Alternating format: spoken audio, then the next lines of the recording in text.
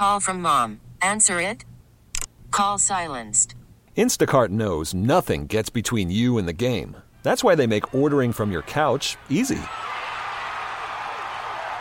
Stock up today and get all your groceries for the week delivered in as fast as 30 minutes without missing a minute of the game. You have 47 new voicemails. Download the app to get free delivery on your first 3 orders while supplies last. Minimum $10 per order. Additional terms apply.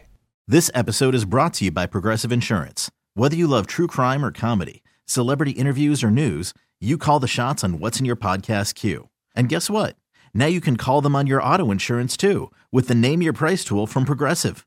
It works just the way it sounds. You tell Progressive how much you want to pay for car insurance, and they'll show you coverage options that fit your budget. Get your quote today at Progressive.com to join the over 28 million drivers who trust Progressive. Progressive Casualty Insurance Company and Affiliates.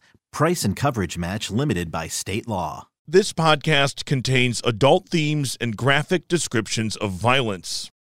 It may not be suitable for all audiences. Listener discretion is advised. Screenwriters will tell you every great tale about heroes and villains has a single moment that captures the theme, the story behind the story, the essential truth. You see it in the movie Training Day. It's the moment when corrupt cop Denzel Washington says to clean cop Ethan Hawke, "You got to get some dirt on you, or no one will trust you." In Walt Harris's book Badge of Honor, he wrote about his time in Detroit Mayor Kwame Kilpatrick's Executive Protection Unit in 2002 and 2003, a time when he and Harold Nelthrope were hawks surrounded by Denzels. They were clean and surrounded by people trying to get them to rub dirt on their shiny gold badges. They would have to, if they wanted to fit in with the crew that charged the taxpayers of the poorest city in the country for thousands of dollars in fake overtime, watched over the mayor as he cheated on his wife, made fellow cops fear for their lives if they broke ranks. Those guys were making $100,000 a year. With a lot of fake overtime? Oh, it had to be. So we started questioning how they're making this kind of money. And a lot of the times they weren't with the mayor. They were having TV screens put in the back of the headrests of their new vehicles. I'm Christy Strawser, and this is Who Killed Strawberry? Harold Nelthrope is a cop's cop. Conscientious, precise. These days he runs a private security company in the city. In the early 2000s, he was one of Kwame's guys in the Executive Protection Unit. And that put him in, shall we say, an awkward position. We weren't committing any of the crimes. That's what we're asking. Oh, no way. I won't play. See, I was the oldest person in the Executive Protection Unit except for Ron Fleming, who was charged. I was one of the oldest guys there. Me and Walt, as a matter of fact, even before he got rid of us, we used to talk to each other and say, man, I think, we might need to get out of here. It was just too much going on. He'd go to massage places, One night, me and Walt drove him to, we don't know what was going on. Went to a house one time. It's like 1 o'clock in the morning. He was always hyped up, I'm not even going to say what I'm thinking, but I have an idea. After him working all day and coming in at 11 o'clock at night, and all of a sudden, 12:30, 1 o'clock in the morning, he's ready to go. I'm like, what the hell? Where are we going? And we go over to somebody's house, and we have to sit outside in the car. We sit out there for a couple of hours, 3 o'clock in the morning. Your job was to protect the mayor, and the mayor was making it really difficult. It was very difficult, very difficult. I wasn't with him, but him and Walt Harris and Mike Martin was with him. I believe he was in Washington. Mayor wanted to go to the nightclub, but the guys then said, no, you can't come here with no gun. He said, we the police. The mayor says, I'm the mayor of Detroit. He said, I don't care, but you ain't coming here with no gun. So he said, take the gun back to your car. So Mike Martin apparently goes back to the car, takes the gun to the car, and Walt Harris says, what you doing, man? Hey, you can't go in there. We can't take the mayor in there, and you ain't got no gun on. So he said, well, you stay in the car with the guns, that kind of stuff. Nelthrope remembers his time in the detail as one fraught with anxiety. It's not easy for cops who see things unambiguously. Right or wrong, legal or illegal, to operate in gray areas. Another time, I was driving him, and he wanted us to go up on Illinois, and we had to sit on a corner. It was at I-96. He was waiting on the car to pull up. So a car pulls up, and then he said, okay, go ahead and drive. The driver's going to the barbershop. It was nighttime, so we go to the barbershop, pull up. It's a place where he gets his haircut, which was actually right down the street from the house that he was living in. By this time, he hadn't moved in the mansion yet. A lady pulls up the car, gets out of the car, comes in, going in with the mayor. They go in the back room, close the door. We're sitting in there. We're standing at the window. We're just watching. We're thinking, what the heck is going on here? So all of a sudden, a navigator comes around the corner. It was his wife. So, shoot. And she goes right down the street and goes into the house down there. I'm not sure if we went and told him or he came out and we told him that his wife just drove by. You know, those are the kind of things that was happening. The women were just the tip of the iceberg, but they're important because when rumors started swirling about an exotic dancer at a party, it seemed believable to people who knew Kwame Kilpatrick well because of who he was when no one was looking. We know a lot of stuff. I mean, I've driven him a few times. I would drive and while Harris was on the passenger side. We see how he carries himself. Come on now, we're adults. I can recall one time we were at, I think it was a talent show or a modeling thing up in, I think it was in Troy, up that way. You can hear him mumbling to one of his buddies, man, a show like that. And these were like, they were like teenagers, you know, modeling. So we knew what kind of guy he was. I mean, come on. He wasn't fooling me. Yeah. So the idea of a party at the Menudian with strippers, that seemed like within the realm of possibility to you. To me, oh yeah, I wouldn't put it past him. Some of the women Kwame staffers saw him with were known to them as Detroiters. One regular hookup was known to all of them as the mayor's chief of staff, Christine Beatty. But there were others. On one morning in the spring of 2003, Walt Harris wrote that he went to clean out one of the dark SUVs the mayor sometimes used on his own for mysterious late-night trips. Inside, Harris said he found empty champagne bottles and a ripped pair of light blue panties. They were too small to belong to the mayor's wife. Harris's team threw them away, but another member of the team retrieved them, put them in a bag, and returned them to the mayor. Yep, I was standing right there when the guy brought him back to the mayor. I was standing right there in the yard. So what did you think the mayor was doing on this late night trip? He had him in a bag, a brown bag folded up, and the guy he was off duty, he pulled up and came in. We were in the backyard, me, Walt Harris, and the mayor, and he pulled the bag out of his pocket and handed it to the mayor, and the mayor stuck it in his pocket. Kwame Kilpatrick wasn't one to come clean in the face of accusations. But he was forced to give testimony years later in a whistleblower lawsuit brought by Walt Harris and Harold Nelthrope. Kilpatrick admitted to late-night sojourns, but he explained them like this. Here's a recreation of his words. I roll down the windows and have time with Kwame in Detroit. I see some of the projects that we need to get done. I see some of the things that my directors tell me they've gotten done. But I like being with the city by myself because this is the city that gave me so much. On the other side, Harris and Nelthrope said they were afraid of what that torn underwear was evidence of, and they wanted nothing to do with it. Nelthrope also wanted nothing to do with sitting in a car outside Christine Beatty's house overnight, stressed out about what he would have to do to an innocent man if Lou Beatty made a surprise visit and caught his wife with her boss. I know Christine Beatty's husband worked midnight, and so one time he had us take over to Christine's house. We were sitting in the driveway.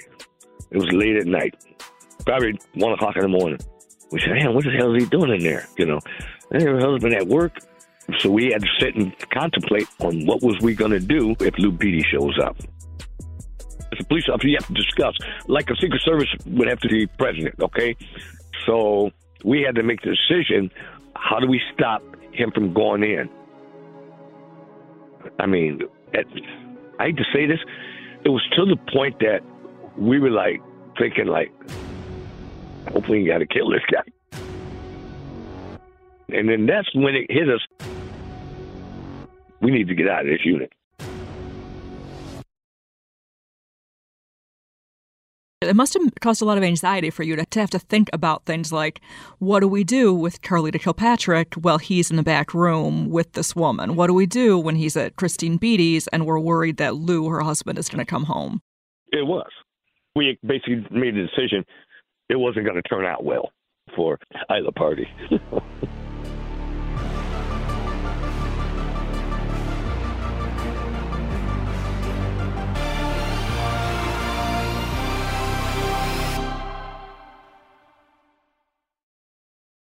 Aside from the women, there was drinking on the job in the Kilpatrick era of the Executive Protection Unit.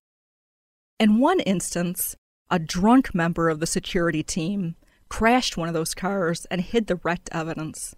In another, Kwame commandeered 3 brand new $15,000 police motorcycles just for his protection unit to tool around in. Street cops, meanwhile, were riding bikes that were years old. He's already reeling from bad press. You've seen the headlines. He says all that stuff is urban legend. Maybe so, but we got the pictures on this one. Look what we found warehoused on Belle Isle. 3 police motorcycles worth about $15,000 apiece. The city bought these things for traffic enforcement, so why aren't they on the street? They were snatched up for the mayor's bodyguards. This Detroit traffic cop says he was supposed to get one of those Harleys. I arrived at the garage to pick up my bike as I was told, and I was informed my bike was no longer there and that it went to the mayor and his security. While the local media took swipes at the mayor, Kwame had plenty of supporters. A story in the Washington Post raved about his handling of the 2003 blackout. He was described as mature and statesmanlike. You can feel the vibe here a few years later at a State of the City address. No one thought we could host a successful Super Bowl, but we did. No one thought that we could even plow snow, but we do. No one thought that we could mow our parks regularly, but we do. No one thought that we could build new housing, but we have. And not only that, we've led the region in new housing. So to borrow a phrase from both Barack Obama and Hillary Clinton, yes, we can, and yes, we will.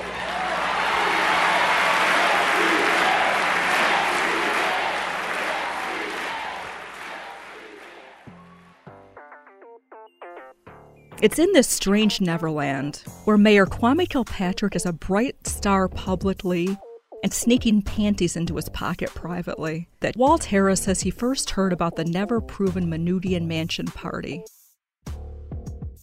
The story about the party was in the background of life in the security detail, the way Harris describes it. A thing the officers assigned to Kwame gossiped about. One secret they all shared, like many others. And the rumor stayed a secret from the public until Harold Nelthrope finally broke ranks in 2003. It went like this. Nelthrope reported the Executive Protection Unit to Internal Affairs. His list of allegations included covering up the beating of an exotic dancer at a party at the Manutian Mansion. Gary Brown was head of Internal Affairs, and he set out to investigate. Al Bowman, who headed up the first team that caught the Tamara Greene homicide case, he had also filed a complaint after he was suddenly removed from his squad, one that he loved, after he had started asking questions about Tamara Greene dancing at a party at the Manutian in the months before she was killed. Kwame Kilpatrick then fired Gary Brown, who was the driving force behind all of these internal affairs investigations. All 3 cops hired attorney Mike Stefani, who took Kwame and the city to court in a Whistleblowers case. Nelthrope was outed quickly as Kwame's whistleblower. Gary Brown immediately prepared a memo about his allegations. The memo included an allegation that, quote, Mrs. Carlita Kilpatrick, the mayor's wife, was involved in a physical altercation with a female dancer, causing bodily injury requiring medical attention. The memo was given to the police chief, and then it was passed along to the mayor's office. Members of the mayor's office told the media that Nelthrope was the source of the allegations. The mayor held a press conference on the steps of the Menudian mansion where he called Nelthrope a liar. I would never disrespect my God, my wife, or my children with this nonsense like a rumor. It's one of Kwame's many proclamations of innocence that doesn't age well. At the time, Nelthrope didn't know how word got out that he'd spilled the secrets of the men paid to protect the mayor. But he immediately put on his bulletproof vest.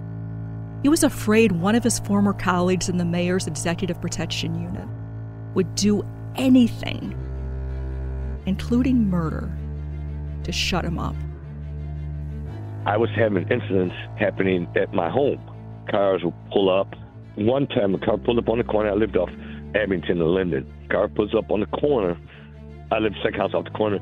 And they didn't see me. I just happened to be in my driveway. And I seen the guy get out. He had a weapon. Went around to the other side, got in, and then started easing down the street past my house. Another incident happened. A black Explorer pulled up. I happened to be across the street at my friend's house on the porch. And they had 4 guys in it, and they pulled right up into front of my house and stopped. They sat there for a few minutes. And so they didn't see me because, they're not looking across the street. They're looking directly at my house. So I was having things like that to occur. So you thought that there could be some retribution for talking about what was at you? No question about it. You won your whistleblower suit? Yes. Worried about letting someone else pick out the perfect avocado for your perfect impress them on the third date guacamole? Well, good thing Instacart shoppers are as picky as you are. They find ripe avocados like it's their guac on the line. They are milk expiration date detectives. They bag eggs like the 12 precious pieces of cargo they are. So let Instacart shoppers overthink your groceries so that you can overthink what you'll wear on that third date. Download the Instacart app to get free delivery on your first 3 orders while supplies last. Minimum $10 per order. Additional terms apply. Nelthrope rode out the initial storm. Eventually, he quit the force, moved on with his life. The rise and fall of Kwame Kilpatrick reads like a Shakespearean tragedy. So many characters and plots, twists and turns. Through all the storylines swirling around Kilpatrick in those years, you have to wonder how the connections were drawn between whistleblower cops, lawlessness by the mayor's security detail, the never-proven Menudian mansion party involving exotic dancer Strawberry, a.k.a. Tamara Greene, and then her death. One perspective is that there is no link. That's the view held by Detroit Free Press reporter M.L. Elric. Elric's a heavy hitter. He won a Pulitzer as part of the team that uncovered the illicit text messages that first sent Kwame Kilpatrick to jail. The party never happened. I never believed it. Okay. There was one very brief moment where I thought it might be possible, and that glimmer was immediately extinguished because the one reason why I thought it might be possible, it was debunked right away. So even my one very slight and very cursory deviation from my belief that the party never happened was immediately I was put right back on course.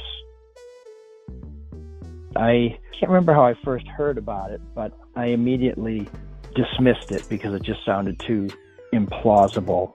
But I did make some cursory checks, as any reporter would, and called some police sources I had to ask them, and they knew absolutely nothing about it. They had heard nothing about it.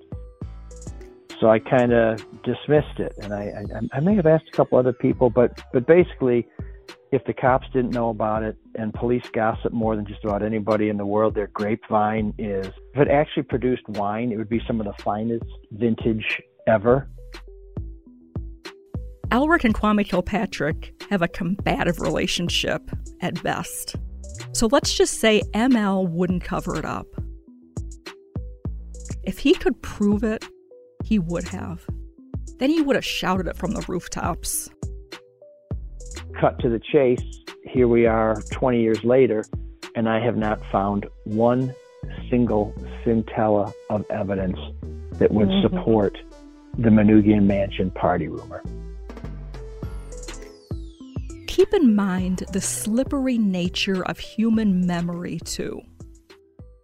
When I did my second round of calls, some of the police I had spoke to who knew nothing about it, when I called them and said, "Oh, dude, do you know about the Manoogian Mansion party?" And I said, I asked you about that, and you didn't know anything about it. And like, "Oh, no, It totally happened." So you didn't know anything about it when I called. But now, a week, a month later, you're absolutely certain it happened? Please, that's not how things work.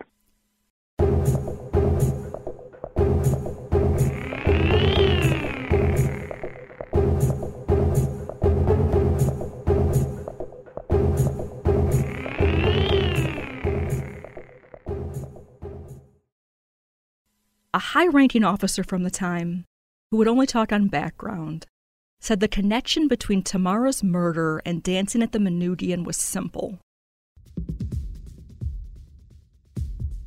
When Tamara died, anonymous calls started coming into homicide, saying she was the dancer at the Manoogian party.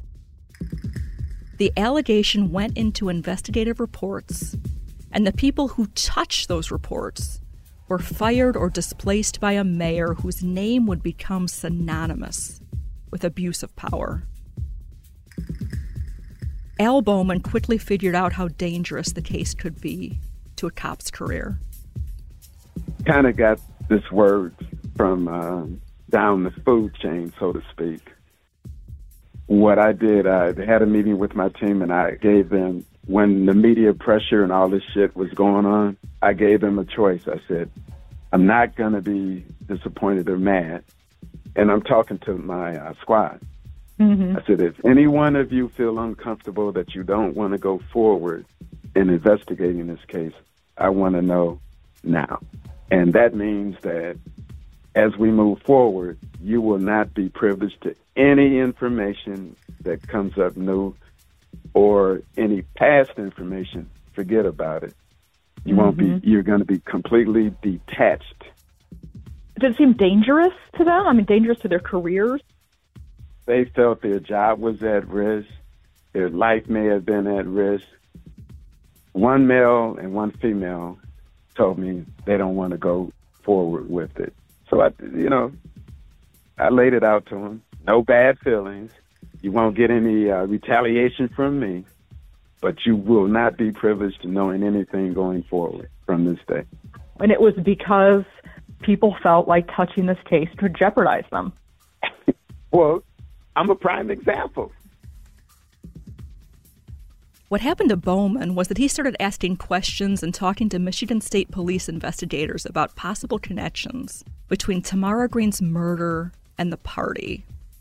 And then he came in one day to discover he was no longer the squad leader. We were known as the headhunters, more or less. I was always thorough with the work I did. I had a lot of respect. I had a lot of hatred coming my way too. Jealousy, all of that. But I was honest and dedicated to doing the right thing. If you were to check my file, it's unblemished after the 32 and a half years I spent. The Greene murder was sent to cold cases. That's where it remains, 20 years later. Did you ever have a suspect, do you remember? You don't have to say who it was, but before you got transferred, did you ever think like, oh, this case is going to be solved, and I think so-and-so did it? Well, a question similar to that was asked at the whistleblower trial I was a part of as a plaintiff. And they asked me if whether or not I thought that the mayor, Kwame Kilpatrick, was involved. And I told them, I don't know. And I don't. Still, I don't know. Did you have any other suspects? Me personally, no. The same high-ranking former cop who would only talk on background recalled specifically that a copy of Tamara's bank record showed up in homicide, anonymously delivered, and they showed a large deposit. The source of money in a victim's bank account would, of course, be something to look into. But the investigators who were responsible for asking questions about it had been shut down by Kwame and his chief of staff, Christine Beatty, who didn't want their personal lives outed. What they didn't know then was that the world would see all their dirty laundry and learn they were liars when their text messages were exposed.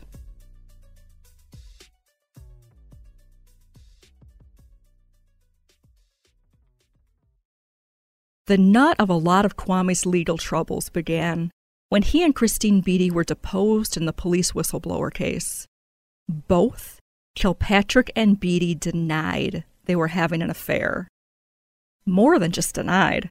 She huffed and rolled her eyes angrily at the line of questioning. A news anchor will read Kwame's testimony. He said this. I think it was pretty demoralizing for her. You have to know her, but it's demoralizing to me as well. My mother is a congresswoman. There have always been strong women around me. My aunt is a state legislator. I think it's absurd to assert that every woman that works with a man is a whore. I think it's disrespectful, not just to Christine Beatty, but to women who do a professional job that they do every single day. And it's also disrespectful to their families as well. But here's the rub. As part of his discovery process, cop attorney Mike Stefani had unearthed thousands of text messages that proved Kilpatrick and Beatty were having an affair. In the case of Gary Brown, they fired him directly to stop him from getting too close to that truth. We know it's true now because they texted about it. He was not fired. My understanding is he could go back to lieutenant, but I think Mr. Brown chose to retire. The texts Kwame and Christine sent on their city-owned devices told a different story. Here's what Christine Beatty texted to her lover and boss. I'm sorry we're going through this mess because of a decision that we made to fire Gary Brown. I'll make sure that the next decision is much more thought out. Not regretting what was done at all, but thinking about how we can do things smarter. It had to happen, though. I'm all the way with that. The city, which had been vigorously fighting the whistleblower case, decided within hours of the text message revelations to settle it for $2 million more than the cops had been seeking. Let that number sink in. As part of the payment of the settlement, Stefani was to seal the text messages, which would have kept Kwame's lies under wraps. But through some long and complex legal maneuvers, the text went to the Detroit Free Press. M.L. Elric remembers when the texts landed. Jim Schaefer had them first, and I was coming to look at them, and of course, I'm dying to know what he has seen because I've known the mayor for a long time and have seen a lot of things that led me to believe certain things about him. And our purpose in getting the messages had nothing to do to find out whether he was having an affair. We were interested in whether or not there was evidence in text messages that would point to public corruption. And so I was dying to know what's in them. Now somebody has a stack of them in front of him, and it's one of my best friends. He said, just come over here and take a look. So we were working in a remote office because we wanted to have privacy because we figured this was pretty sensitive information. They're all stacked up on a desk. And I said, well, and he said, just take a look at them. I said, come on, man, just tell me. He's like, take a look. And so I look on the first page, And within a page or two, I see, I love you, which is pretty provocative, especially after the man's testified on oath they didn't have an affair. But at the same time, lots of friends tell people they love each other, and these people have been friends for a long time. So I kind of was like, oh, wow, but trying to keep my excitement in check. But within a few pages, it's pretty clear that they've perjured themselves, that they have had a fully involved physical relationship. That means the mayor lied under oath, and it meant that his chief of staff lied under oath. And as we looked through these messages, it became clear that they lied about many things, including things that they said under oath. The text screamed from the front page of a special edition of Michigan's most read newspaper. There was sexting, lots of it. Proclamations of love, even marriage. September 12, 2002, during the trip to Washington, D.C., Christine Beatty writes, "Can I just come and lay down in your room until you get back?" Kilpatrick responds, "Yes." The next morning, Kilpatrick, "They were right outside the door," referring to the mayor's bodyguards. "They had to have heard everything." Beatty, "So we are officially busted. Ha ha." The mayor, "Ha ha. Damn that. Never busted." October 16th, 2002, the mayor writes, "I've been dreaming all day about having you all to myself for 3 days, relaxing, laughing, talking, sleeping, and making love." May 5th, 2003, the mayor writes, "That's the first time that I couldn't fully seduce you. My game is off, haha. Thanks for the conversation and the QT. Love you." It wasn't just embarrassing, it was catastrophic. In that moment, Kwame's life as mayor ended, and his life as a defendant began. After the messages came out in 2008, County Prosecutor Kim Worthy charged Kilpatrick and Beatty with an array of felonies connected to lying about their relationship in the depositions. The charges included perjury and obstruction of justice. Kwame struck a deal. Mr. Kilpatrick, you understand that by pleading guilty, that you're going to give up certain constitutional rights. You're also giving up the right to be presumed innocent until proven guilty. You understand that? I think I gave that up a long time ago, Your Honor, yes. He pleaded guilty in exchange for 4 months in prison, loss of his law license, and leaving office as mayor. He had cost the poorest city in America not only its budding reputation for rebirth, but a cool $8.4 million. And that was just the start. By the time Kwame's spiral landed, he was sentenced to 28 years in prison in 2013 in a federal racketeering case. The trial proved Kilpatrick had a criminal enterprise out of the Detroit mayor's office, one that steered $84 million in city contracts to friends and relatives who shared the proceeds with Kilpatrick. Detroit filed the largest bankruptcy in American history the same year.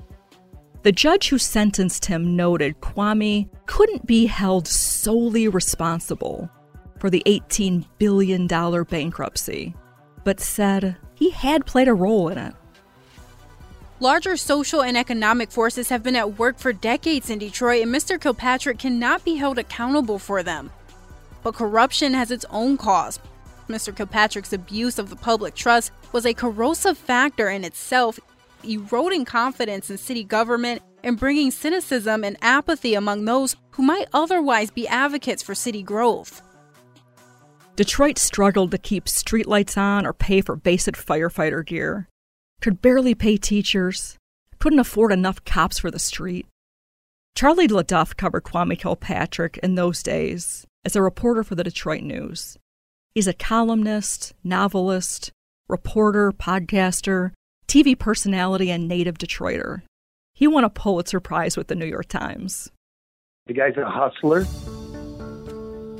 I mean, as soon as he admits that he did it and he apologizes for it, then I'll be satisfied. You did your time. You admitted it. you apologize, we move on. But because you won't, because you still lie, here's who he did hurt. Here's who did die under the administration of Kwame Kilpatrick. Every person that had a cardiac arrest who couldn't get an ambulance. Every child who died in a house fire because the fire trucks were broken. When you siphoned all the money off and you bullshitted the people that you loved them and that you were taking care of them and you were stealing from them the whole time, that's what you're guilty of.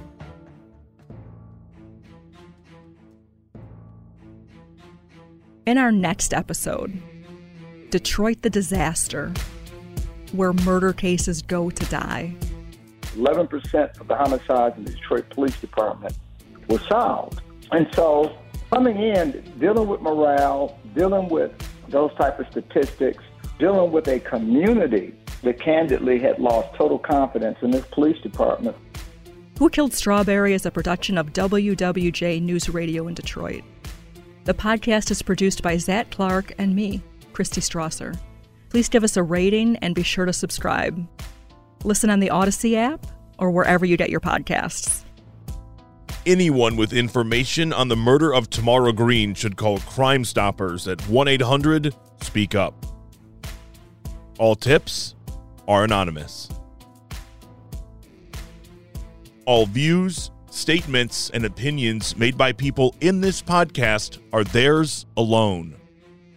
All individuals should be considered innocent until proven guilty in a court of law.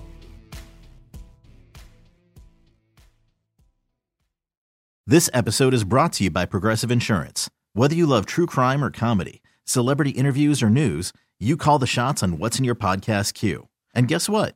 Now you can call them on your auto insurance too with the Name Your Price tool from Progressive. It works just the way it sounds. You tell Progressive how much you want to pay for car insurance, and they'll show you coverage options that fit your budget. Get your quote today at Progressive.com to join the over 28 million drivers who trust Progressive. Progressive Casualty Insurance Company and Affiliates. Price and coverage match limited by state law. We get it. Attention spans just aren't what they used to be. Heads in social media and eyes on Netflix. But what do people do with their ears? Well, for one, they're listening to audio. Americans spend 4.4 hours with audio every day. Oh, and you want the proof? Well, you just sat through this ad that's now approaching 30 seconds. What could you say to a potential customer in 30 seconds? Let Odyssey put together a media plan tailor-made for your unique marketing needs. Advertise with Odyssey. Visit ads.odyssey.com.